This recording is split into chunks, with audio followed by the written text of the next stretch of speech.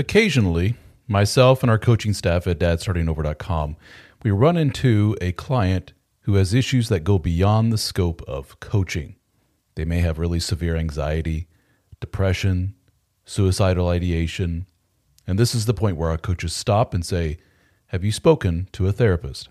What a lot of these men say is, I've looked into it, not a lot of options in my area, it can't work with my schedule, or I have an appointment scheduled, but I can't get in for another 4 months. In other words, the need is there. They recognize the need. They see the value in the therapy, but the options for getting the therapy are extremely limited in their area. Well, thanks to our friends at BetterHelp.com, there is an option for you. BetterHelp is a unique service that allows you to talk to a licensed therapist from your area via your telephone or your computer. You can do voice chat with them if you wish. You can email back and forth. You can text with them, all on your time schedule, all from the convenience of your phone or your computer. So check it out at betterhelp.com/DSO. That's betterhelp.com/DSO and get 10% off your first month of service with BetterHelp. Okay, Scott, thank you and welcome to the show. Appreciate you doing this, buddy. Let's start. Thanks for having me, man. Yeah, no problem. So let's start with, let's tell a little bit of your story. Where to start? I mean, we could start all the way at the beginning, but let's start with you and your wife. How'd you guys meet? Mm-hmm. We're both docs. We met in professional school, and we've been married 16 years. I've known her for 20, and she was actually a couple of years ahead of me in school. So we were not in the same class, which was interesting because I met her about 5 months into my first year. She was a third year, and we met at a party that we went to. It was a school run party, actually. Bumped into each other on the dance floor and just hit it off immediately. And it was weird timing as well. At the time, I wasn't really interested in long-term relationships at all. I'd actually been involved with a lot of other gals and just little flings. Yeah. And we ended up we just hit it off immediately, and all my rules and all the stuff I had in the past kind of just they melted away, really. And so we knew each other. Let's see, we were together for about a year and a half before we moved in with each other, and got engaged. About 6 months later, we got married, and we have 2 kids. One's 12, one's 10, and it's been a great journey. We've actually had a very good marriage for quite a while. It was I'm a little bit different than a lot of guys in the group. My story's very, very similar to Jack London's, where we were pretty good for a long time, and I ran into some trouble with work stress. That's what brought me to you. Yeah. So it's a bit of a lengthy story. I don't want to get into all the details, get stuck in the weeds here, but essentially what happened, we're both docs. We own our practice together. We're both partners, 50-50. And we bought the practice from a previous owner. So it was established practice. We did not buy the building that we were in at the time. So we were renting from the previous owner, and the lease was kind of coming up. The place was a shithole. It needed a lot of work. I was always working on a thing, doing a lot of maintenance, and we had to make a decision whether to buy or build a new facility. And we decided to build and basically undercut him. He thought, anyway, we give this guy a lot of money. We gave him millions of dollars. And so when we decided to move out, he got really nasty, and he retaliated by opening up another practice in town in anticipation of us moving out. And so that created a huge amount of stress for us. And on top of that, he started pushing a lot of problems that we didn't foresee in the lease agreement, which at the time we did. When we signed the lease agreement, we trusted this guy with our lives, essentially. And he's the prototypical empty hole, money could never fill it, very greedy man. And he actively tried to ruin us. And wow. I'm a very, very competitive person. I've always been a leader. I've always been a badass when it comes to taking care of my own business. But this one just destroyed my ego because we signed this piece of shit lease that we just, it ended up costing us multiple hundreds of thousands of dollars to resolve. And, you know, we got a new facility out of it and everything, but we ended up having competition, which we didn't have before. Mm-hmm. And it just, I got to the point where I was overworked. I would put way more stress on myself. I went from a schedule of about 25 a day to 35 a day, trying to make up for the difference so that we could get people that they wouldn't have to move to a different practice to be seen. And I did that for about 6 months, and I hated work. I hated it. I would wake up every morning, have to convince myself to get dressed. Mm-hmm. And it destroyed me. It destroyed my normal, the way I functioned, you know, as a man. And it spilled over into the house, and that's what happened to me. I would get home, and I didn't want anybody fucking with me. Nobody talking to me, you know, don't bother me. Yeah. And I became, I think you wrote an article about it, as a matter of fact. I became the Peter Pan syndrome. Oh, really? That's what happened to me. So I got home, instead of turning to alcohol like Jack did, I turned to video games. That was my thing. And it was easy for me to do because my son was playing video games, and I started playing with him. You know, it started out innocent, and then all of a sudden my competitive nature comes in, and I got addicted. And I would play like whenever I could, you know. And so this would go on through the evening. It would spill into our, you know, my wife and I's time. And she would get to the point where she just did her thing at work, you know. So she did, you know, emails and all that stuff, and I would play video games, and we would not interact at all unless it was business. And that really, it started taking its toll. I mean, we never died in the bedroom, but it was right around the spring of 19 where I hit rock bottom, and that's when I became suicidal. And it was not a good situation. Everything felt like was unfixable. I couldn't get out of this hole. Still had the other practice we had to deal with, you know, our competition. And I spent 2 hours driving around looking for overpasses to hit and drive off. Jeez, you know. Wow. And I damn near left. Was your wife was your wife aware of any of this going on, or did you hide it pretty well? We talked about it. I mean, you know, we would actually, at the time, we were fighting like cats and dogs. It was pretty rough. I mean, we'd have screaming matches, sometimes in front of the kids. You know, I mean, she would, physically almost get in my face in certain things, because she's very driven too. She's a very type A woman. And I'm a very type A guy. And so that really, really caused a lot of friction. Mm-hmm. I got her attention that night. I came home, started packing my shit, and I was like, I'm done, and this is it, you know. And she talked to me, and she was really confused. She didn't really know how bad it was until then, I think. And even then, she didn't know how bad it was, because I'm not a one person to just share all my feelings. And like, this is, I don't do that. You know, that's one thing about my father. His emotions were very cut off. I was kind of the same way. And that was part of the problem, where I couldn't explain what was going on. So I felt like there was no out. And she talked me out of it. And we started to come out of the hole at that point. And literally about 3 months after that night happened, the other practice closed their doors, and we put them out of business. And that is where things really changed for me. That's when I started really, really recuperating. You know, after that night that I drove around, I actually decreased my schedule back to the normal schedule, because I knew at that point, what the problem was.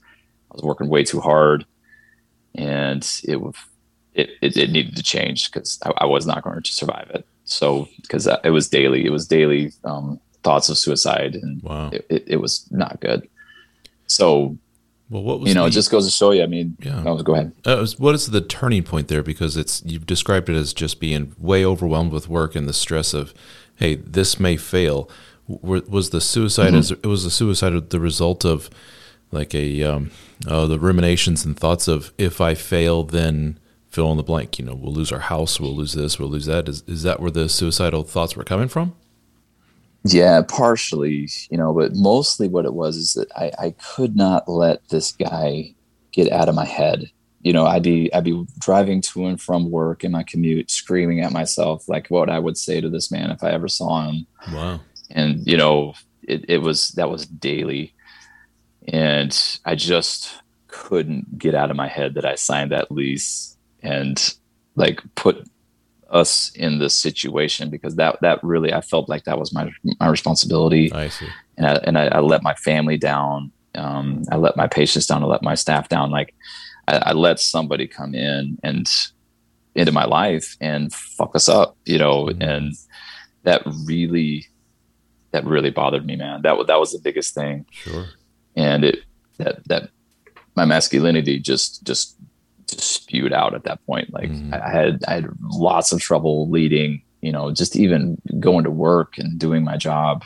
It was effort, when it wasn't before. Yeah. What you're describing with the type A work, go is a person who's, in psychological terms, it's pretty high in what they call conscientiousness. It's a personality trait. You're a really conscientious person, and everyone knows, how do you make a conscientious person suicidal? Take their work away from them, or strip them of their responsibility, or say, hey, you did this and you failed, and now as a result everyone's suffering. You weren't quite there yet, but you felt like you had failed everyone. It was a potential for him to take you under, all because of your mistake. And it's a very typical male personality trait to have that conscientiousness. And when that's threatened like that, oof, yeah, for some men, they react the way you did. Exactly. A lot of them turn to the bottle, booze or hookers or something like that. Yours was video games and, unfortunately, some suicidal ideation. So scary stuff. Absolutely. But okay, so that's your means of coping not so well with all this. So what was the wife doing during all of this? Does she have her own little drama as well? Yeah. She buried herself in work. That's what she did. Yeah. And she would fully admit that now. She just buried herself in work. So basically, when I was online playing video games, talking to strangers online, like on mics and developing friendships with people I've never met, which is kind of funny because that's kind of what I do now in the group. But in a healthier way, we'd like to say. Way healthier for sure. And so I would get online. She would go to work. She would go to her laptop in the kitchen. So we were completely separated, and opposite sides of the house for hours. And it got so bad that the kids noticed, and they basically said, "Is Daddy coming to dinner tonight?" Mm-hmm. And that hurts, man. Like I've always been a good dad. I never let that go. Mm-hmm. But when I was in that Peter Pan syndrome, like I didn't want to be bothered by anyone. Yeah. I want to do what I want to do. Don't bother me. And it was really rough. So with her, she just buried herself in work. And also she actually coped with alcohol. Oh, okay. So she went from, kind of a social drinker, a wine here and there with her mother, or if, somebody comes over, she just has a little bit of wine. But she went from that to basically 3 glasses of wine daily, every night, mm-hmm. To cope. And so the mom juice was a problem for her. Mm-hmm. I didn't really recognize it at the time. I knew she was drinking, but like I said, we were completely separated. So I didn't know. I didn't know that she was drinking that much. Mm-hmm. I knew because we went to the grocery store and we were coming back home with lots of bottles of wine. But I mean, that's a bottle of wine in a day.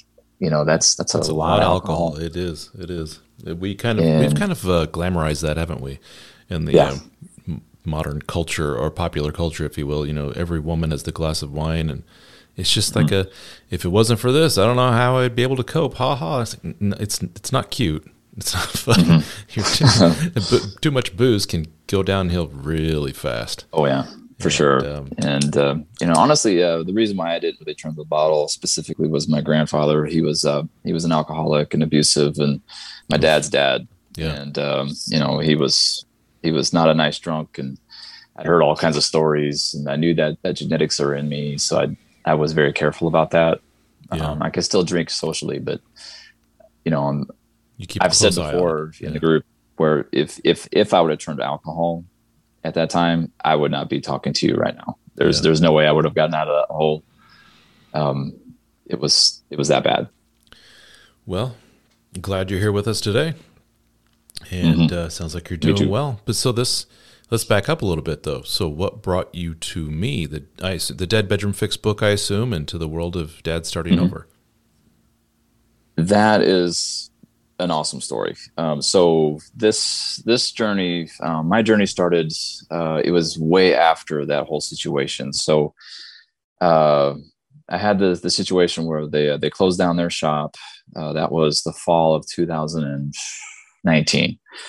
So I had recovered quite a bit. We got some more help at work, and things are going great. And COVID hits. So we hit COVID, in the spring of 2020, and we were forced to shut down our office for 6 weeks. And that, as an owner, that takes a huge bite out of crime for us. I mean, you're talking hundreds of thousands of dollars of lost revenue. Plus, you have to still pay our staff. So we didn't actually lay off our staff because we wanted to do the right thing for them and not have them on the employment line. So oh my goodness. So that was a huge stress ball to eat as well. And what happened was that summer, I turned to food a little bit, where I've always had a bit of an addiction to ice cream, which I have to fight constantly. But at the time, my coping mechanisms with that kind of stress was to leave the office and go get some fast food and some ice cream and leave the office. That was, I recognize that now, but at the time I didn't realize that. And I promptly put on a good amount of weight. I didn't put on, hundreds of pounds, but I put on, on my small frame, 10, 15 pounds.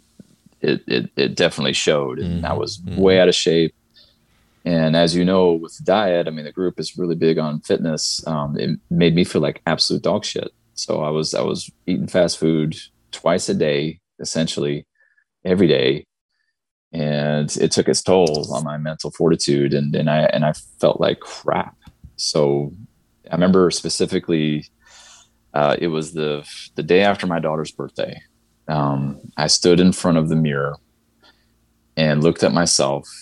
And I realized, I was like, where did that fun guy go? Where did that guy that could control a room, that always steps up to lead, always fun to be around, and just ass kicker. I was looking at him. I was like, I'm not looking at that guy right now. Like, he's a, flaccid piece of crap that I'm looking at. And I literally, at that moment, everybody, when they have a moment like that, they'll say, oh, I'll do better tomorrow or something like that. They kind of put it off.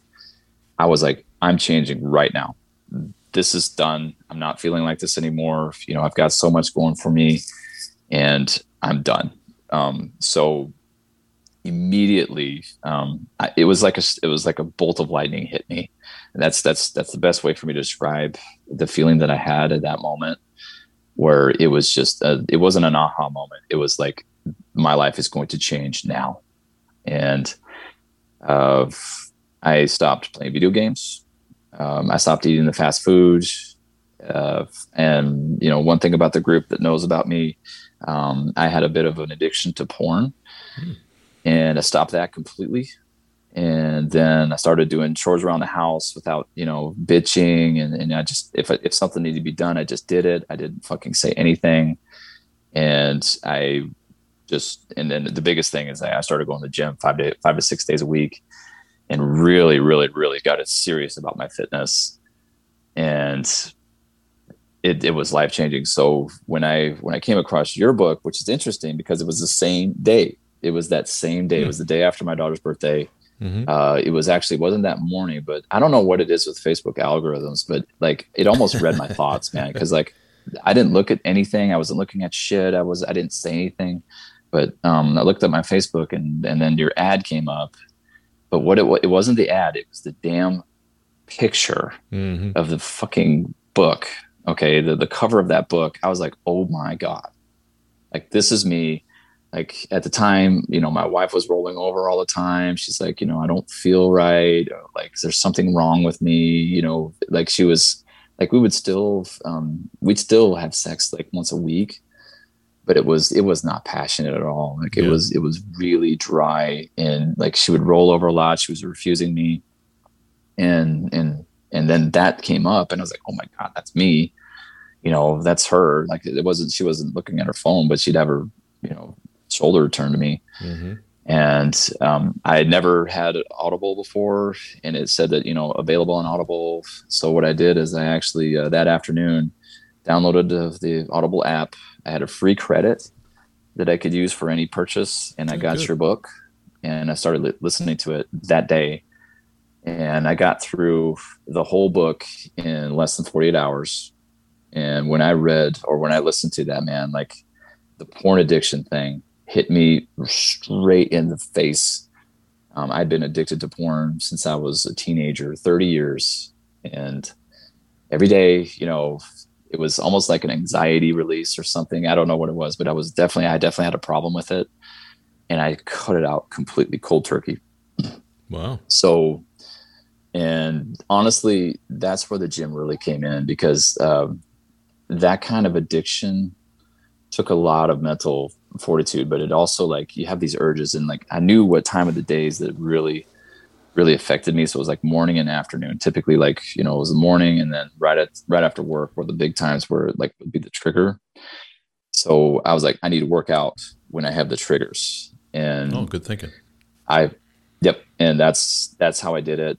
And it's funny because those are a lot of changes, all at once. And my wife, literally 48 hours after I started making all these changes, she's like, what is going on? Like, you're fucking scaring me. Like, what's up with you? And I was like, I'm trying to be a better man. I said that so many times. And she was freaking out. So like, 48 hours into this, like, I wasn't saying shit. Believe it or not, actually, when I downloaded the Audible app, I knew specifically she was going to see it, because we share an Amazon Prime account. So it came, the receipt came in on her email, and I knew she was going to see it. So I didn't hide shit. I didn't hide anything that I was doing. Like, I just didn't say anything, so like, this is what I'm doing. I'm doing this because of me. I want to be better. I want to be a better dad. I want to be a better husband, a better man. And so we did that. Let's see, it was, that first week was really, really hell for her, because she didn't really know how to take it. Because she saw me suicidal 2 years ago. She saw me going through all kinds of hell. I was wondering if she saw this as a possible another break, so to speak. Yep. That's exactly what she was thinking. So, and on top of that, I was making all these changes, and then I changed the way I dressed. Like, even if I was doing something outside, I'd dress up. I wouldn't be like in sweatpants and a Doctor Strange t-shirt, like, I would dress nice. That's just the way, like, my outward appearance just totally changed. And so, and my mindset changed too. And I mean, she felt the whole thing. And so we did that. She kept asking me over and over, what is going on? Like, what are you doing? I'm a better man. I'm a better man. I'm a better man. And then, 2 weeks into it, that's when everything everything blew up. So, I remember specifically, I was out walking in the neighborhood, and I saw her. This was like on a Saturday afternoon. I saw her walking around aimlessly in our backyard, looking at flowers and stuff, and like with her head down, like she was a fucking wreck. I saw her from a distance, and she didn't know I saw her. And so she that night, when I saw her do that, she was like she was so beaten down, mentally. I thought she was sick, actually. And so she says to the kids, when we put them down for the night, she's like, Mommy's going to bed early tonight, good night. and I just took care of it. And then as I come downstairs, she was in the bathroom and just like a complete ugly crying, and that's when she was like, are you having an affair? Oh, I see. Yeah. Like what, this is not good. This I mean, this I is feel like midlife crisis type of behavior, and something oh else, yeah, something like else has to be going total on. meltdown. Yeah. Yep. Total meltdown. And that's the night I told her all of the stuff I was doing, specifically the things that I changed, because she didn't really know all the stuff that I changed. But I specifically told her about the porn, which she had never known about that about me. And Oh, really? she's the only Wow. person I've ever openly told up to that point about that problem. And she was very triggered and very, you know, she was very, I wouldn't say hurt, but she was very, that particular issue was what really got her just sad, and like, how did I not know you hid this from me, all this stuff. And I told her, I was like, I didn't realize all of the things I was doing to hurt us. And I mean, we had a 2-hour conversation. I was like, I admitted to all of the problems that we had was my fault. Mm-hmm. When she would confront me on doing, like, not doing things around the house, and I would go through a list, I'd get fucking defensive. I would go through all the stuff that I did for that family, and like all of, like, honestly, nice guy traits that I never really had. I was doing it at, during that 2-year period. And so when by the end of that meeting, or that talk, I mean, she was a complete wreck the whole time. She's just still, she knew I wasn't having an affair, but she thought that I could at that point, and she just completely, kind of fizzled out. At the end of that talk, we hugged, and I put all of the blame on myself, and I meant it. All of the stuff that we were fighting all the time, like it was me, it wasn't her, and that shit's done now. I'm done with that. That's not the way I am now. I've had this epiphany. This thing has just been crazy. At that point, I mean, I was 2 weeks into the fact that I wasn't watching the porn anymore. And I read something about the porn addiction is that after 2 weeks, you get this euphoria. Oh, really? Where, yes, the dopamine triggers that you have in your head, it makes you feel amazing. And I actually had that. I felt that where I was manic, man. Like, I felt like I could just climb Everest, man. Just right there, boom, let's go. And like, and she recognized that, and she thought that I was that way because I'd met somebody or fell in love with somebody, or, I see. like, because it was that drastic. So we hugged that night. I put all the blame on myself, and we were just cuddling. And the next day after that, I think actually that was a Friday night is what that was. The next day was a Saturday, and she was very lovey-dovey that whole day. We were flirting, and that night she did the same thing to the kids. She's like, I don't feel very good. I need to go to bed. And I came downstairs, and we had the most amazing sex of our marriage that night. It was unbelievable.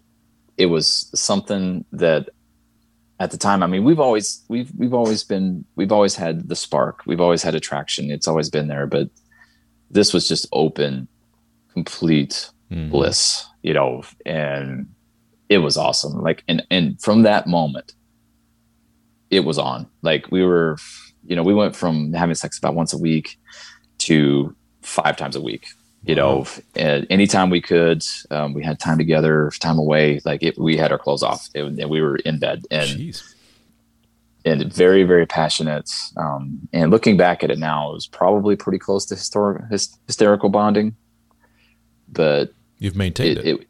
Yes. And it maintained that way. We were there. We were like that, for weeks, and it was incredible. I mean, we went at one point, I think it was like 10 days in a row, that just, like, we were like teenagers, and it kind of dwindled a little bit after about a month or so. And that's actually when I joined the group, the Facebook group because I consider myself a pretty good success at that point. And I mean, I still continued my journey. It never ended. It still doesn't end, and it will never end for me. But I kept getting better. She kept getting better. And after almost 2 months of my changes, that's when I was like, I need to share my story. I need to do something to make other people's journeys work. And because we've said it so many times in the group that this shit's everywhere, man.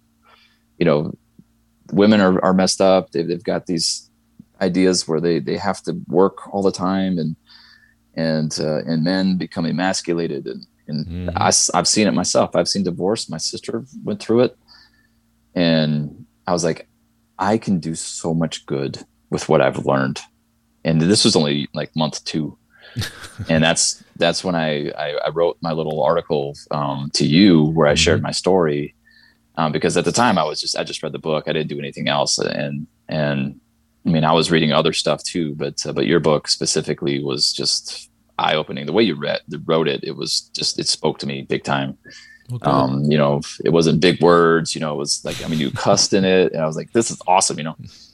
But, so I wrote that to you. You responded within a day, which I was super impressed. And that's, I was like, okay, I'm doing something about this. And that's when I joined up, and it's been an awesome journey. I've been, you know, now writing articles, trying to teach guys, you know, because I had a good amount of experience with women when I was younger. Not necessarily high school, but I went to college in the 90s, and that's when I wasn't as awkward around women at that time. And I mean, I was going to be a doctor. They knew that. I was a leader. And so I had no problems dating women. At one point in my life, I was dating 4 at a time. Nice. And it was funny because I kind of consider it where, you know, the whole manosphere nowadays, like they talk about this stuff. And that's the way I was before it was even a thing. So I took all of those lessons that I learned about desire and being spontaneous and having fun, and now apply that to marriage. Because honestly, that my head was kind of messed up because when I got married, I thought that married life was different, you know, than like actually dating your wife. Like, and that's not my saying. Then I say to the guys, where you need to date your wife. You know, that's the secret. You know, like, you know, don't think of yourself married, really. You know, think of yourself as you're single and you're taking your wife out to dinner. But you need to really think of her as your girlfriend and do your own thing, you know, almost like you're single, and it just works. Yep. It just works. And I was messed up with that too before this journey, where, you know, I thought married life was different, and oh, sure.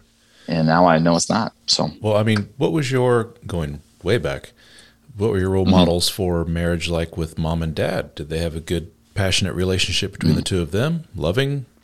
Oh, that's a big one. So my dad is an ass kicker. He's a badass. That's another thing that makes me different from a lot of guys in the group. I had a very masculine, I had a really good dad.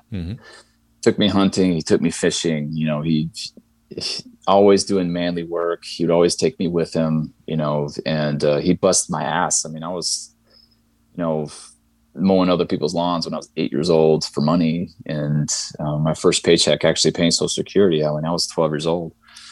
And so he was actually my boss. He was the maintenance man in the school I grew up in. So he had access to the ability for me to work basically at the school that I already knew. And so where he really was good with being a dad, he majorly lacked as being a husband. So my mother is pretty much the opposite, where she's very emotional. She's very introverted.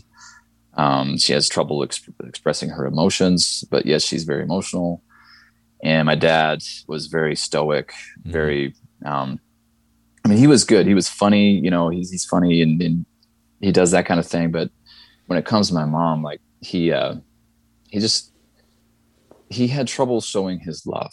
So I grew up in a house where I love yous, hugs, all that stuff didn't exist. It just didn't exist. I mean, the first time my father told me he was proud of me, I was in college. So, he was always like, get the job done, do it right, and then move to the next task. It wasn't like, good job, son. Yeah. Proud of you. Like it wasn't like that at all. Like where he just, get your shit done and then we'll eat, type of thing. And so that took its toll on my mother. Basically, I was about 13 at the time where I recognized my parents, they had problems. So she would get home later and later at night. We would fend for ourselves at dinner. And so he would, Dad kind of, I don't know if he really knew at that point. So I think he was kind of oblivious, but he would, we would basically just be on our own, really. And it got way worse by the time I was in high school, when my sister was out of the house and it was just me. And I mean, she'd get home at 10:30, and I was like, what the fuck are you doing? Like, I recognize like this isn't, something's not right. And it kind of crossed my mind that maybe something was going on. And, but I didn't know for sure, because my mom, I couldn't imagine her stepping out of the marriage, honestly, at the time. So go through college, I go through professional school, and at the very end of my tenure in a professional school is when my mom and my dad, actually at the time where I had spent about 3 months at home during one of my clinical rotations, and it was an awesome summer. But they pulled me up to a meeting with them. My mom and my dad and my sis and me were all together. So they were talking that she got caught in a 13-year affair with her boss. Ouch. By the boss's wife. She caught them together, and the boss's wife called my dad that night to make sure he knew before she got home, before she could, tell lies and everything. And that happened a couple of weeks before this meeting, and they were telling us that they had worked things out, that they were going to stay together. And I saw my father at that table that night the way I've never seen him before. He was so defeated. Yeah. He's always been Superman, man. He's always been the Rock and like the badass. And like he was all slumped over. He was teary eyed. And it was awful. And so they did it. They made it work. At that point I was 25 years old. So it wasn't like, that was a mind blowing thing for me. Like it was awful, but it didn't affect the way that I felt about my mother and my father, but I just felt terrible for my father, where I put myself in his shoes, and I was just like, oh my God. I mean, that was, at that point, that's half my life. Yeah. She was, wow. stepping out. Wow. And such a long and they're time. still married. They're still married. They just celebrated 51 years not long ago, and it'll be 52 years this year of marriage. And their marriage is not something that my wife and I aspire to. Just put it that way. Yeah. They're codependent. They don't really show affection. I mean, they showed affection for about a year after that happens, and then it just kind of went back to the normal stuff where he would be just gone for like the weekend and left her by herself, and that's the way it is now. And now it's funny because I see, like, after all the stuff that I've learned, I can see the resentment in her so much for some of the things that my dad just didn't say I love you. He didn't. There's no lovey-dovey with him, and she knew that from the very beginning, and she married him anyway, and they made it work. But that's not something that I would really aspire to. But on my other side of the fence, my wife's parents are absolutely incredible. They've been married about the same time frame, and they are absolute lovers. Just this weekend, I mean, wife and I went out of town for the night, went to Charlotte, and they took the kids, and my father-in-law pinches my mother-in-law's ass, as they're walking through the kitchen, and they're in their mid 70s. They're amazing people, and that they're our model for what's possible. So very good. Very good. So with your side of the story, though, a couple of questions come to mind. One is, seeing your dad in action all those years and learning, as a result, in part, what happened as a result of that. But do you catch yourself kind of emulating dad a little bit in those negative ways, and you have to, kind of slap yourself and say, dude, you're doing the whole super stoic, cold dad thing, and wake yourself up, so to speak? And the other side is, are you acutely aware of certain mom traits, and do you see some similarities to the wife?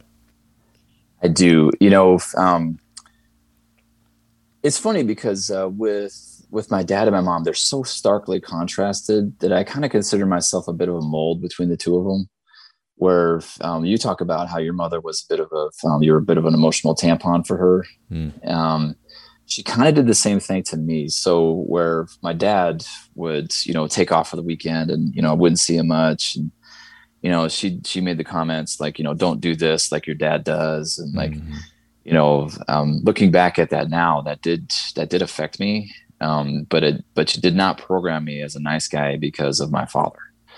Because he busted my ass. So like I got both of those things. So I do not have a problem telling my wife I love her. I don't have a problem giving her hugs. I don't have a problem telling my kids I love them, because I experienced what I experienced with my father. That was the one thing, like my whole life, I tried to make this man proud, and nothing was ever good enough. I never got that. And I know how that feels. Mm-hmm. So I'm not like that with my kids or my wife. I've never been, here's my emotions. Boom, here it is. Like I never did that to her, my wife. I did maybe a little bit when I was really a mess, mentally. Yeah. And I'm sure it turned her off big time. And I know it did actually now that we're 8 months post this awakening, and we are in an amazing place now. And we have these really cool conversations about how things were. And she admitted that at that time, she was using sex just to appease me, where, sure.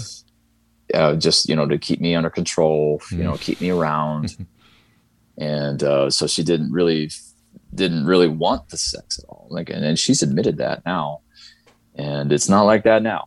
So, that happened. So I learned a lot from her too, because, where I was lacking in that department, she taught me a lot when we first met each other, specifically when we started living together.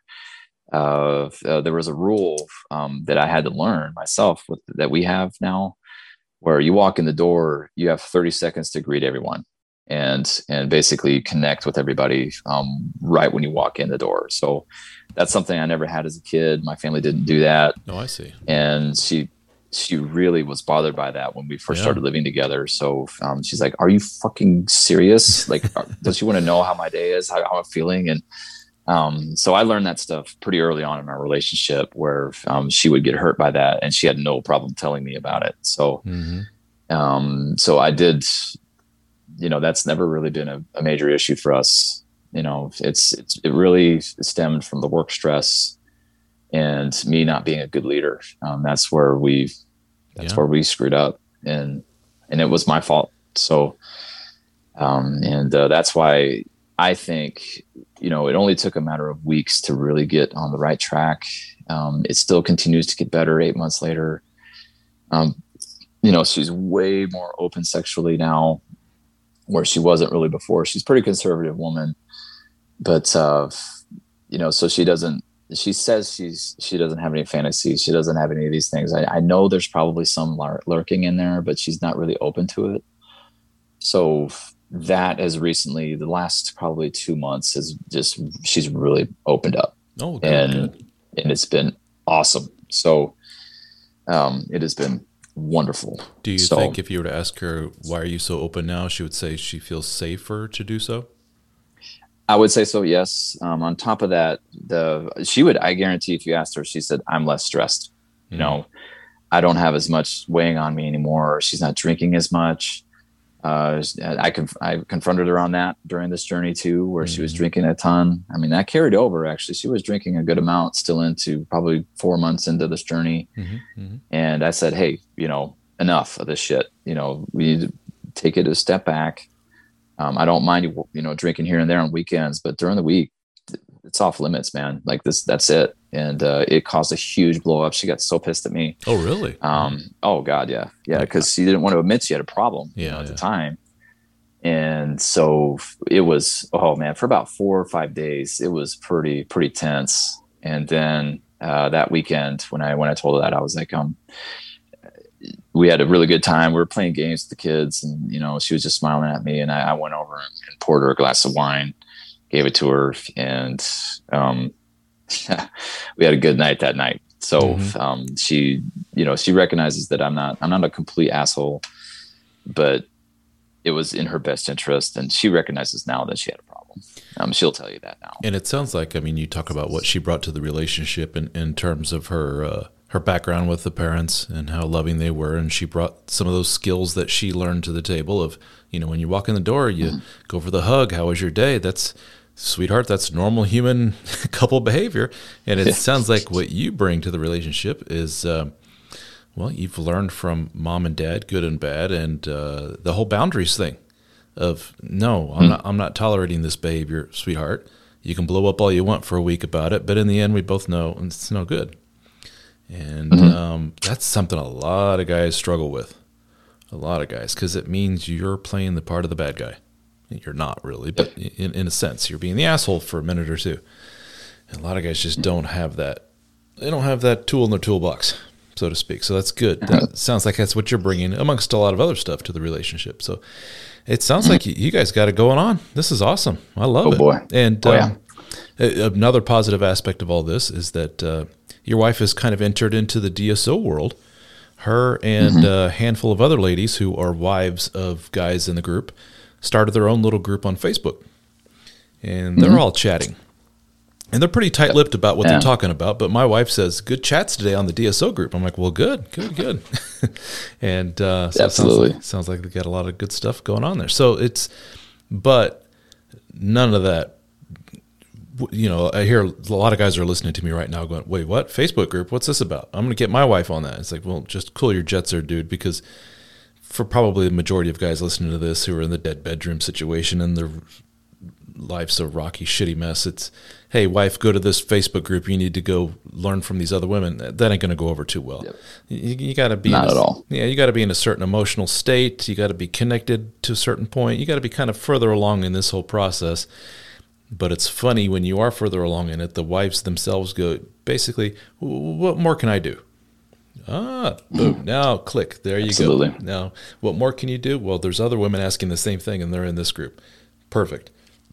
Excuse me. So, I definitely want to add on that because of that group is only a few weeks old. So maybe 3-4 weeks old, I guess. Something like that, yeah.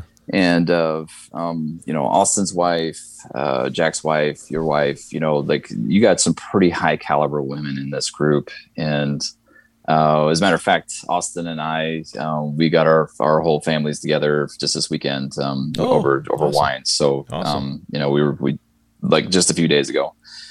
Shannon, my wife, her name's Gail, and we all just got together, and it was interesting. So this has got fingers now where it's kind of radiating into other things. And so she administers that group. So I stay out of it. She'll share some things here and there where she feels is it appropriate, of course.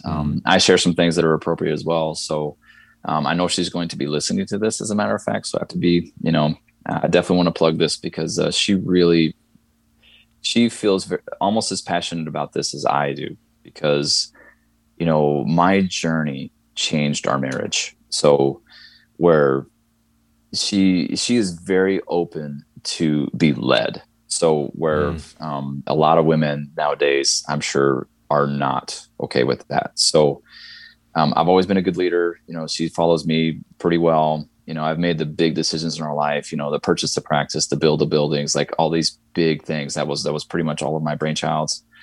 But she's a very good leader while she's at work. But I wouldn't say she's submissive. I would never say my wife is submissive, but she's more open to listening to me, even more so now. So any sort of suggestions that I give, she is in tune and is more than willing to do what I'm telling her to do at this point. So And I don't mean it bad, that like that sounds bad, Yeah.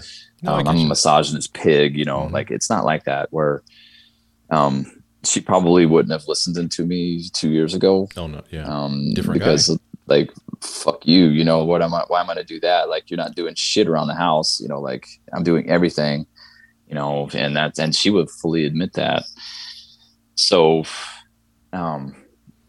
she and I have some awesome conversations. So like, we've done a couple trips. Okay. We've done a couple trips that were mentioned in the book where the first one was a surprise. We went to Charlottesville, Virginia for the weekend. Mm-hmm.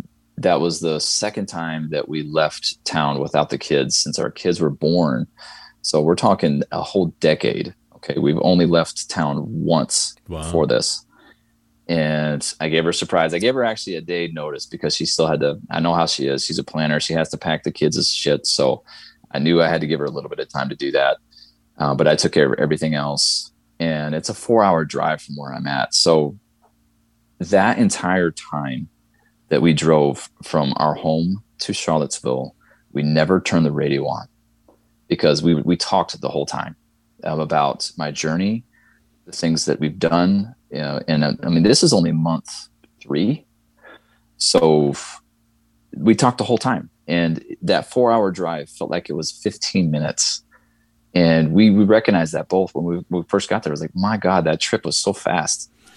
and it's really been like that the whole time. So the second trip we did, we went to Savannah about a month ago. And it was the same thing. That's a 5.5 hour trip for us. So it was the same thing. So like a 5-hour trip felt like it was 30 minutes, and had an amazing time, awesome stuff. And it just keeps happening. It just keeps getting better. So when we first started out, our talks were devoted to relationships and the alpha beta, the certain traits in people, and the certain, as you know, I mean, all these stories that you get in the group, it's all the same shit. Oh yeah. It's the same thing over and over. When you do this long enough, when you start coaching guys and you start talking to people, it's the same thing. It's all about desire. If your wife desires you, that's a very good thing. You can wake that up too. I mean, she went into sexual latent mode where she didn't even think about it, but she never thought about stepping out of our marriage, because of the caliber of man I am. So that's where guys get into trouble, where if they're in a shitty relationship where they're not their best possible version of themselves, they're in big trouble, where she's going to start looking for options. Mm-hmm. And that's where my wife did not even think about it. She basically said, she said to me just recently, the last couple of days, like, it was just, okay, this is as good as it gets. So fuck it. This is the way it is. Mm-hmm. And that's the way she was for years, for 2 years while I was messed up. And so now those conversations have morphed into the good stuff where, our bedroom, certain things that we enjoy, she's totally more open about,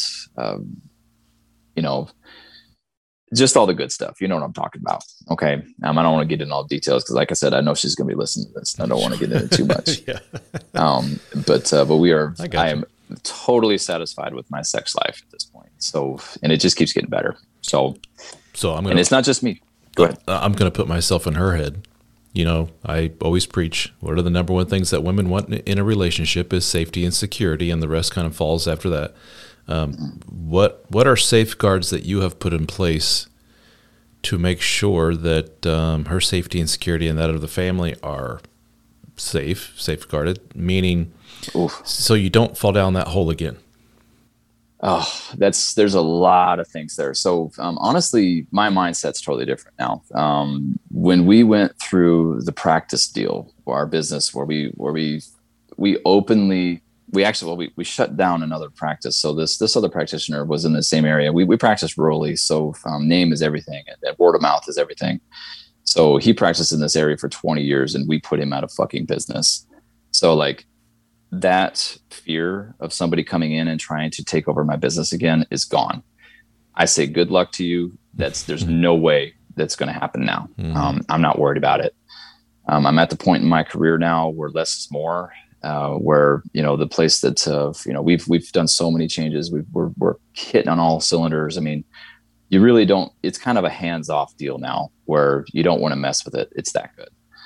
So all of those things are in place. So for me to get in that same mindset where I was defeated, I have no way out. That's history. That's not happening again. There's no way I could get back in that hole again. There's no way. Good. There's also other things that I did, literally for security of my home. I grew up around guns. My dad was big into muzzle loaders. He's an ex-Marine. Well, he's not an ex-Marine. He's a Marine, And so I know how to shoot, but I never really purchased firearms, when I moved here, because this is 1,200 miles away from where I grew up. I grew up in the Midwest, and I'm in the South now. Mm-hmm. So I never purchased guns because my dad had hundreds of them. So we'd go home, I'd shoot there and everything, but I didn't have anything in the house. So, for instance, this has happened multiple times where we would have the alarm go off in 2 o'clock, 3 o'clock in the morning, where a window sensor would go off. And my wife she's funny about that. She's very paranoid. And in the past, I would say, fuck it. It's just it's a bad sensor, it's a false alarm or whatever, but I never checked. Okay. Mm-hmm. Well, she's told me that absolutely was a huge turnoff for her, because, she's still worried about it, but I knew there was something. Like, I'm a mechanical guy. I could see the readout on our display that I knew it was the window sensors. There's nobody in the house, but for her, she needed me to get my ass out of bed, get a weapon, and go through the house to feel better. Mm-hmm. So, I now have weapons in the house. It's, a completely different mindset. She knows that. And, so little things like that, that's what I've been doing for the past, 8 months, correcting, the small holes that I had. The big hole, of course, was the work stuff. And that's history. That won't happen again. But the little stuff has been adding up progressively to the point where, like I would put up boundaries too, where basically, 9:30 hits. We put the kids to bed at about 9. They're usually asleep by about 9:30, and we have about an hour and a half to ourselves. And that's very, very particular, where no work, no phones, it's just us. No, like, she can drink here and there, on the weekends or whatnot, but that's our connection time. And I make an effort, and she actually put it in her head where I do know this about the women's group, that where a lot of the women will mention that they can't get out of mommy mode. Yeah, okay. Yeah. So that is a huge issue for women, especially nowadays. It seems like, where it's everything. It's all about the kids. They don't have anything else. They don't have any hobbies. It's just mommy. That's it. Yep. And so she's definitely in that camp where it was just nothing but the kids, nothing but that. And fuck the husband, he's an asshole, he's not doing anything. So why should I care? And I'm just going to do the kids. I'm just doing the kids now. And she was in that camp. And now she openly admits that the marriage, as long as the marriage is working, the family works. Yeah, so exactly. She makes an effort to make sure that the marriage is working on all cylinders. Like I told her, the only thing I want from this day going forward is for me to be at least at the same level as the kids, and maybe a little bit higher. That's all I want. Yeah. Now, that's all I want. With her social group, especially being in the South, does she get a lot of pushback from some fellow moms of, I can't believe you're putting the kids second when it comes to, fill in blank, whatever it may be? Does she get a lot of, oh my, I can't believe you guys are like that kind of behavior from some of the women, or they jump on board with her? That's a very interesting thing, because just recently too, like we've got a pretty tight group of friends that we hang out with. So I'm very, very careful about who I spend my time with. So the people that are in our circle, they're all professionals. They're amazing people, really high caliber people. So docs, lawyers, bankers, like people that are very successful, but not only just successful, but they're very grounded. So most of the people that we are around, they've got pretty healthy marriages. And it's interesting because you said that. We've got two of our friends that one of them has actually always been a stay-at-home mom and has a $500,000 education. She's a doctor. She's an MD. She stays at home with the kids. Oh, wow. So the other one of her best friends that she went to undergrad with, just recently, she was kind of doing part-time. She's an MD as well. And she's a family doc. So she just recently stepped out of that role and is now life coaching from home. Wow. So the homeschooling, she actually she did homeschooling this year with the whole COVID thing. Yeah. And so that's our circle of friends. So she's, if anything, she's getting role models to see what it's like to not be completely consumed by work. Yeah. Interesting. So it has been very, very interesting. This last 8 months, it hasn't just been my journey; it's been hers as well. Absolutely. And it's been great. But there's a couple people, of course, that still might think like poorly towards that type of thinking, where be the submissive housewife or all that stuff. But honestly, what I'm seeing right now in my circle of friends, the people that are aware of and they have good marriages, they're very, very aware of the fact that the wife has this role, the husband has this role, and it's a very polar relationship like ours is now. Mm-hmm. And it's working. So we're not surrounded by people that the marriages are failing. We've had a couple friends that had a couple outs. My sister went through what she went through. It's interesting because my sis, she's got the feminist outlook. She's very liberal. I'm a very conservative guy. We grew up in the same freaking house, but you would never guess it if you ever have a conversation with us. And her marriage failed. So she got 4 kids. They were married for 20 years. Ouch. And she completely destroyed my ex-brother-in-law emotionally. A complete empty shell. And it was really her attitude. She's very masculine, and he just couldn't handle her, and it ended up failing. So we have that example too. What could happen? Sure. So a big part of the population that listens to this show and reads my stuff, you know who I'm going to describe. There's that MGTOW group, which MGTOW, for you guys listening, have no idea what the hell I'm talking about. It's a loosely organized group of guys on the internet that created the acronym is Men Going Their Own Way, MGTOW, meaning these guys looked at the world of relationships, specifically marriage, and said, yeah, no, I'm not doing that shit. And then they just noped out of it completely. And they don't have a girlfriend. As far as I know, I think that's part of their whole ethos is no girlfriend, no nothing. It's just I'm a single dude, that's it. They listen to something like this, what I would categorize this as a successful marriage of 2 people really clicking. And this is a good example for all you guys listening. Like this is what we're talking about when we say, if you got the tools and you got the know-how and you got the good background and all that fun stuff, you can make this work. And when it clicks, there's nothing better. It's like, hallelujah, this is awesome. But I think let's be honest, this could have gone the other way pretty easily if you had picked Mrs. Wrong, for starters. If she picked Mr. Wrong, who knows? A bunch of different ways you make the wrong turn. You zigged instead of zagged and so forth. For those guys listening who are like, marriage, I'm still not quite sold on this yet.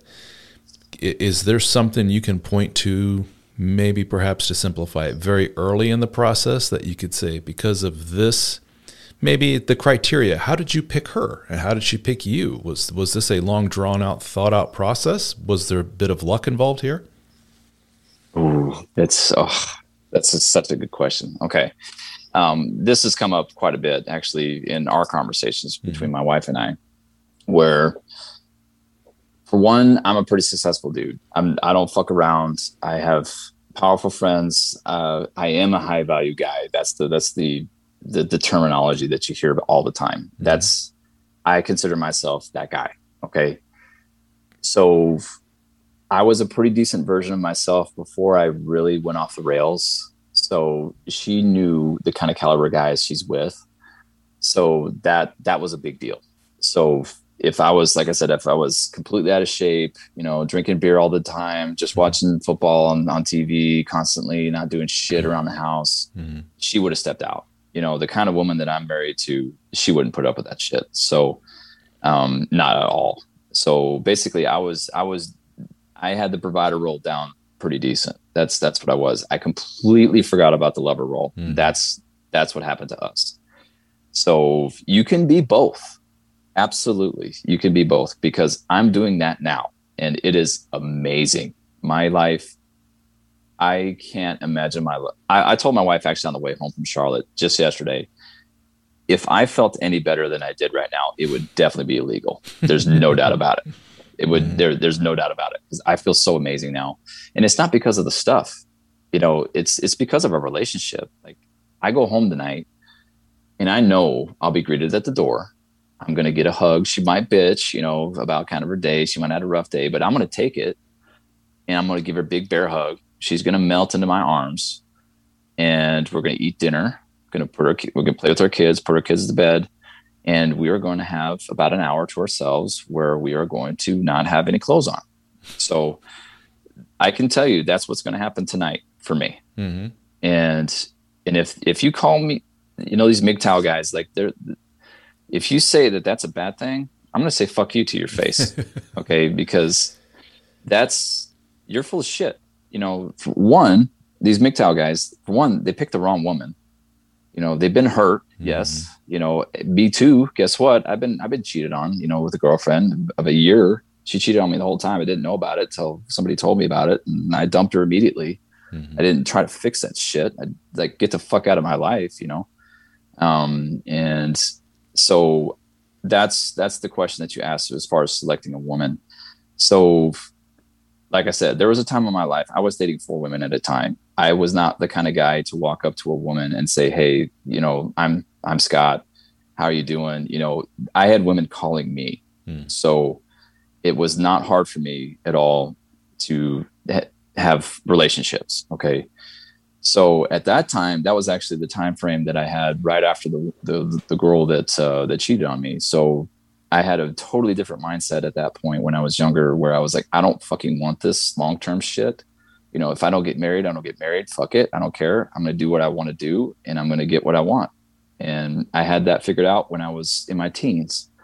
So when I dated all those women, I ran into broken women for sure. I ran into really amazing women, and you can feel the difference after a while. You get some experience with some women and you can start recognizing the red flags, like your book, the Red Flags book. Holy shit. If I'd have read that when I was 16 years old, my God, I would not have dated half of those women, So I had to learn it the hard way. So when I dated all those women, I started recognizing certain things that weren't that great.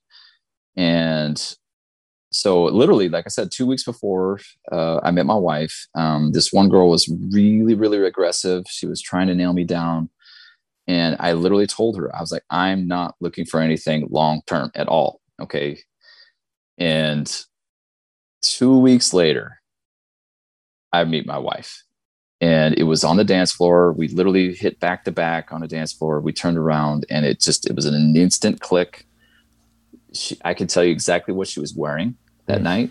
She was wearing a dark shirt with tight black pants with stripes, and she's a knockout. And I was like, wow, and super nice, really, really, really friendly girl. That night she wasn't drinking at all. I was drinking a little bit because she had some family in town. So she was actually the DD when we left the party, and we just hung out and had a great time. And so we started dating shortly after that. And literally first date, I just took her to dinner. We walked for 4 hours, just walking and talking. And I ended up sleeping at her place that night, and it was just immediate. It was an immediate attraction. It was both ways, super sparks. And when you have that kind of experience with women, like I knew I had somebody pretty awesome, in my grasp. And it was really a monogamous relationship from the get-go. I was like, this woman is special. And come to find out, I mean, literally within the first few months, I ended up meeting her parents about 3 or 4 months later. Amazing people, still married. That's the other thing too. Like when I was dating all these women, most of them had broken homes. They were like, you know, single parent homes. Like really messed up, like huge daddy issues. Like that's a huge red flag for sure. And I recognized that pretty early on. So I dated one girl long term when I was in high school that had daddy issues, and she, ended up, you know, stripping and all this stuff. And I learned to recognize that pretty early. Mm-hmm. But when I saw her family, that's when I knew. I was like, okay, I've got a wife material here. And my mindset from there going forward was basically we knew we were going to get married within about 6 months of knowing each other, and it was a good thing. So we both recognized our worth. You know, I was penniless at the time, you know, but she saw I was an ass kicker. She knew I was going to be successful in work. The ambition, You know, I had a car. Oh yeah, I had a car that didn't have air conditioning. You know, but she didn't care. And, you know, that's the kind of stuff like, you know, I had some women out there, if you're not driving Mercedes, fuck you, you're out, whatever. But she was totally okay with me, you know, having the 455, you know, air conditioning with, you know, where we would go to dates like that. I remember one night I had to fix my fucking car just to go to her place. You know, like the alternator went out. I had to fix it in our parking lot, my parking lot of my apartment building before I could even go. So, and she's totally cool with that. And, you know, so the MGTOW guys, if any of you are listening to this, I get where you're coming from, but there are good women out there. They still exist. You have to end a relationship when we start seeing red flags. That's it. Yeah. I don't care how good the pussy is. I don't care what she looks like. I don't care what you feel when you're with her. If you see some serious red flags, get the fuck out. Mm-hmm. Yeah. You know, end the relationship, move on. To summarize, you had a good amount of experience with women, and you at an early age recognize, oh, that's not good. Oh, that's not good. And that only comes with experience. So young guys get out there, date around, have fun, enjoy the bachelor life, and learn. She'll learn from you, you learn from her. And you very succinctly said, there was pretty much a vetting process. I'm going to meet her family. Ah, yes. Now, good. Yeah, the thumbs up. Family is marriage material. Okay, cool. If they've been some kind of disaster and you walked in and mom and dad are beating the shit out of each other or something like that, you'd probably be like, ooh. I'd be walking. Yeah. I'd be walking for sure. Even with all the months of awesomeness behind you, yeah, you'd still be like, I don't know. Dating, sure, but marriage, ooh, I don't know. And that comes with experience. And it also comes with, you know, type of personality. It has the balls and it is ballsy enough to make that move and say, it's been great knowing you, but I'll see you later.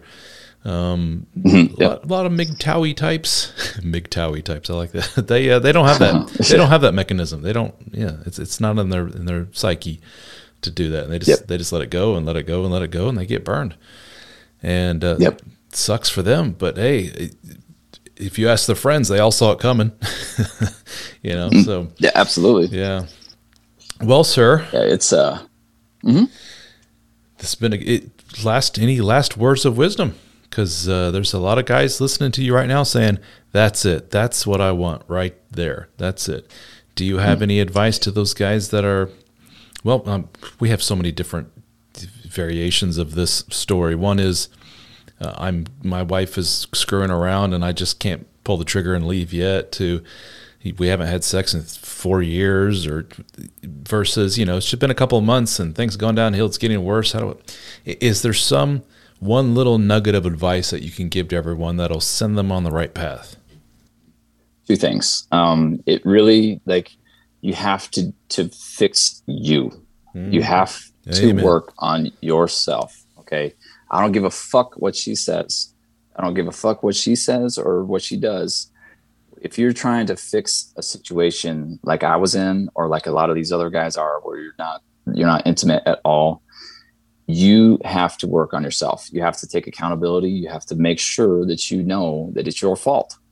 Okay. As a man, it's your fault. So what happens is when you start fixing yourself, even if it does end up not being what I have, you're still going to be a good dude. And so you can leave that relationship and move on to probably a pretty high caliber woman that you'll attract. And that's the key. So it's this journey. I married a really awesome woman, and I knew I had an awesome woman at the time. So because of my experience, and that's probably the hugest nugget that I could give. Because unfortunately, if you're already married, you can't control that. You've got what you've got. But if you work on yourself and change and become the best version that you possibly can, physically, mentally, and spiritually, you could leave that relationship. You could, the biggest thing is you just need to be happy with yourself. Like for me personally, I can tell you right now, because I thought about it too, if our marriage ended, what would I do? And I'm telling you right now, I did not freak out. I'd be like, if my marriage ends today, right now, even as good as it is, I'm still going to be fine. I have no problem being by myself. I have no problem doing what I enjoy. Okay. If there's a woman that wants to be with me, fine. If not, fine. And that's the other thing too. I want to add one more thing here too. What my wife has actually said to me on my journey that just blew me away. About 4 months into my journey, she took me and grabbed me and looked me straight in the eyes. And she said, I never thought you could ever leave me until now. Nice. And you broke the horse, buddy. If you hear that from your wife, buddy, you're doing something right. Yeah. Okay. At the time I was like, 2 years ago, I'd freak out when I heard something like that. But now if you hear something like that from your wife, you got something good, and it is good stuff. So, but it's the quality of woman, and try to fix yourself. You have to, this is all about you. Yeah. And you have to take accountability for what's happened.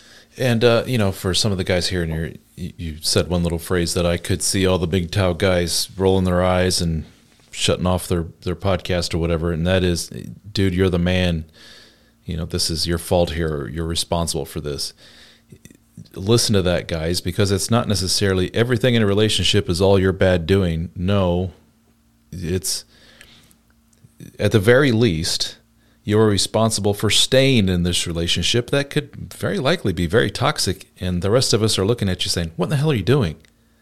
So you're at fault at least to that degree, or you're at fault for not just doing something about it, and you're just wallowing in your self-pity and this defeated victimhood and so forth. Do something. Take ownership of it. I did a little podcast called The Ultimate Responsibility. Just look at yourself in the mirror and say, what are you doing, dude? That's what we're talking about. And as soon as that clicks with you, it's magic how, for you single guys, newly divorced, it's just crazy woman after crazy woman. And oh my God, they're all crazy. And this is this conspiracy against all men. Yeah, that's who you're attracting. Feminazis, etc. Yes. As soon as it clicks where you're take ownership and this is me and I'm responsible for this. Well, how funny. Where do all the crazies go? It's not they went anywhere. It's just that you're a lot better at ignoring them. You don't give them the time of day. You can see right through them. You're like, yeah, I'm not going there. And all the good ones just start kind of popping out of the weeds. And you're like, oh, okay, that's how this works. But some of you guys, you can't even take that step. You got to take that little step. But with the caveat, or I will say this relationship thing, if you don't want to do it, hey, cool. That's fine. Have at it. Live up the bachelor life. Live the single life. More power to you, brother. This isn't for everybody, but it is possible. That's a really good point. I want to add something to that too. When I was dating the 4 women at a time, I was doing the whole the red pill life. At the end of that, I did that for about 1.5 years, almost 2 years. And at the end of it, I'm telling you right now, if you're listening to me, it did not fill that hole. I felt to the point where it was always the same shit. Like it just felt empty. Yeah, so exactly. It was fun. I mean, I got to meet some interesting people and I got the experience in the bedroom, but like at the end of the day, like I got to the point where I realized there was something else missing, and it's that connection. And that's what made the bedroom activity just way better. Like what we have, my wife and I have now. It is absolutely incredible. We can have a 2-hour session and could be completely worn out and completely wasted at the end. And like, it would feel like it was like time didn't exist. Mm-hmm. So that is possible, gentlemen. This is the 21st century. This is 2021. I experienced that literally last night. Okay. You can have it. You have to work at it, and you have to be the best version of yourself possible. And you have to be with a good woman. Bingo. I think that's a perfect ending. Yep. So, Dr. Scott, thank you so much. I appreciate it, buddy. Thank you, man. And that's awesome. We will see you around on the group. And for those of you who don't know what we're talking about with the group, Scott is the member of what we call the DSO, which stands for Dad Starting Over. The DSO Fraternity, which is a members-only portion of the Dad Starting Over website. And we have live meetings 3 or 4 times a week. We have live discussion groups that are active about 24/7, 365 days a year. The books are online for you to listen to or download. We have articles, members-only podcasts. We record all the meetings, so if you miss a meeting, you can listen to it. I think it's a pretty good value for your $14.99, but I'm a little biased, but I think Scott would agree. And well, I'll add to that one real quick. I'm worth a lot of money. I got a high net worth, and I changed my life for free because I downloaded the Audible app. And I had a free credit, and it literally changed my life. Awesome. And since then, I mean, the cost of the fraternities, I mean, whatever, take my money, man. Awesome. Thank you. I'm just trying to share this stuff, man. It's great. Well, we appreciate you, buddy.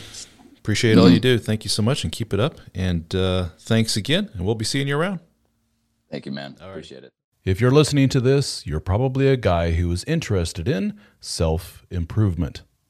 You probably consume a lot of information, like these podcasts, YouTube videos, audiobooks, courses, everything you can to learn more and help you become the best man that you can be. And if you're like a lot of men, there's something still missing. Well, I can tell you what that missing thing probably is. Quality time with other men that are on the same mission as you. Some of you probably have casual relationships with your fellow soccer dads or the occasional beer with guys from the neighborhood, but none of them seem to be on the same page as you. Am I right? They seem content with their shitty marriages, their shitty jobs, and their expanding waistlines. They have all but given up. You find yourself talking to them about the same football teams, listening to their stories about their subpar home life, and you're getting to the point where you dread hanging around them. Well, the good news is that we have assembled a group of men just like you. We call our group the DSO Fraternity. We have live Zoom meetings that are hosted by yours truly, along with the other members of the DSO team. We have a very active private discussion forum, a Discord server for our lifetime members, a members-only podcast, access to my books in audiobook and PDF format at no extra charge, discounts on one-on-one coaching with myself and other members of the team, discounts on our video courses, and access to our in-person gatherings. We have met in Nashville, Tennessee, Austin, Texas, Las Vegas, Australia, Amsterdam, and soon in New Orleans. So check it out, the DSO Fraternity at dsofraternity.com. We have monthly, annual, and lifetime membership options available. I think you will find our group is the missing piece of the puzzle that you have been looking for.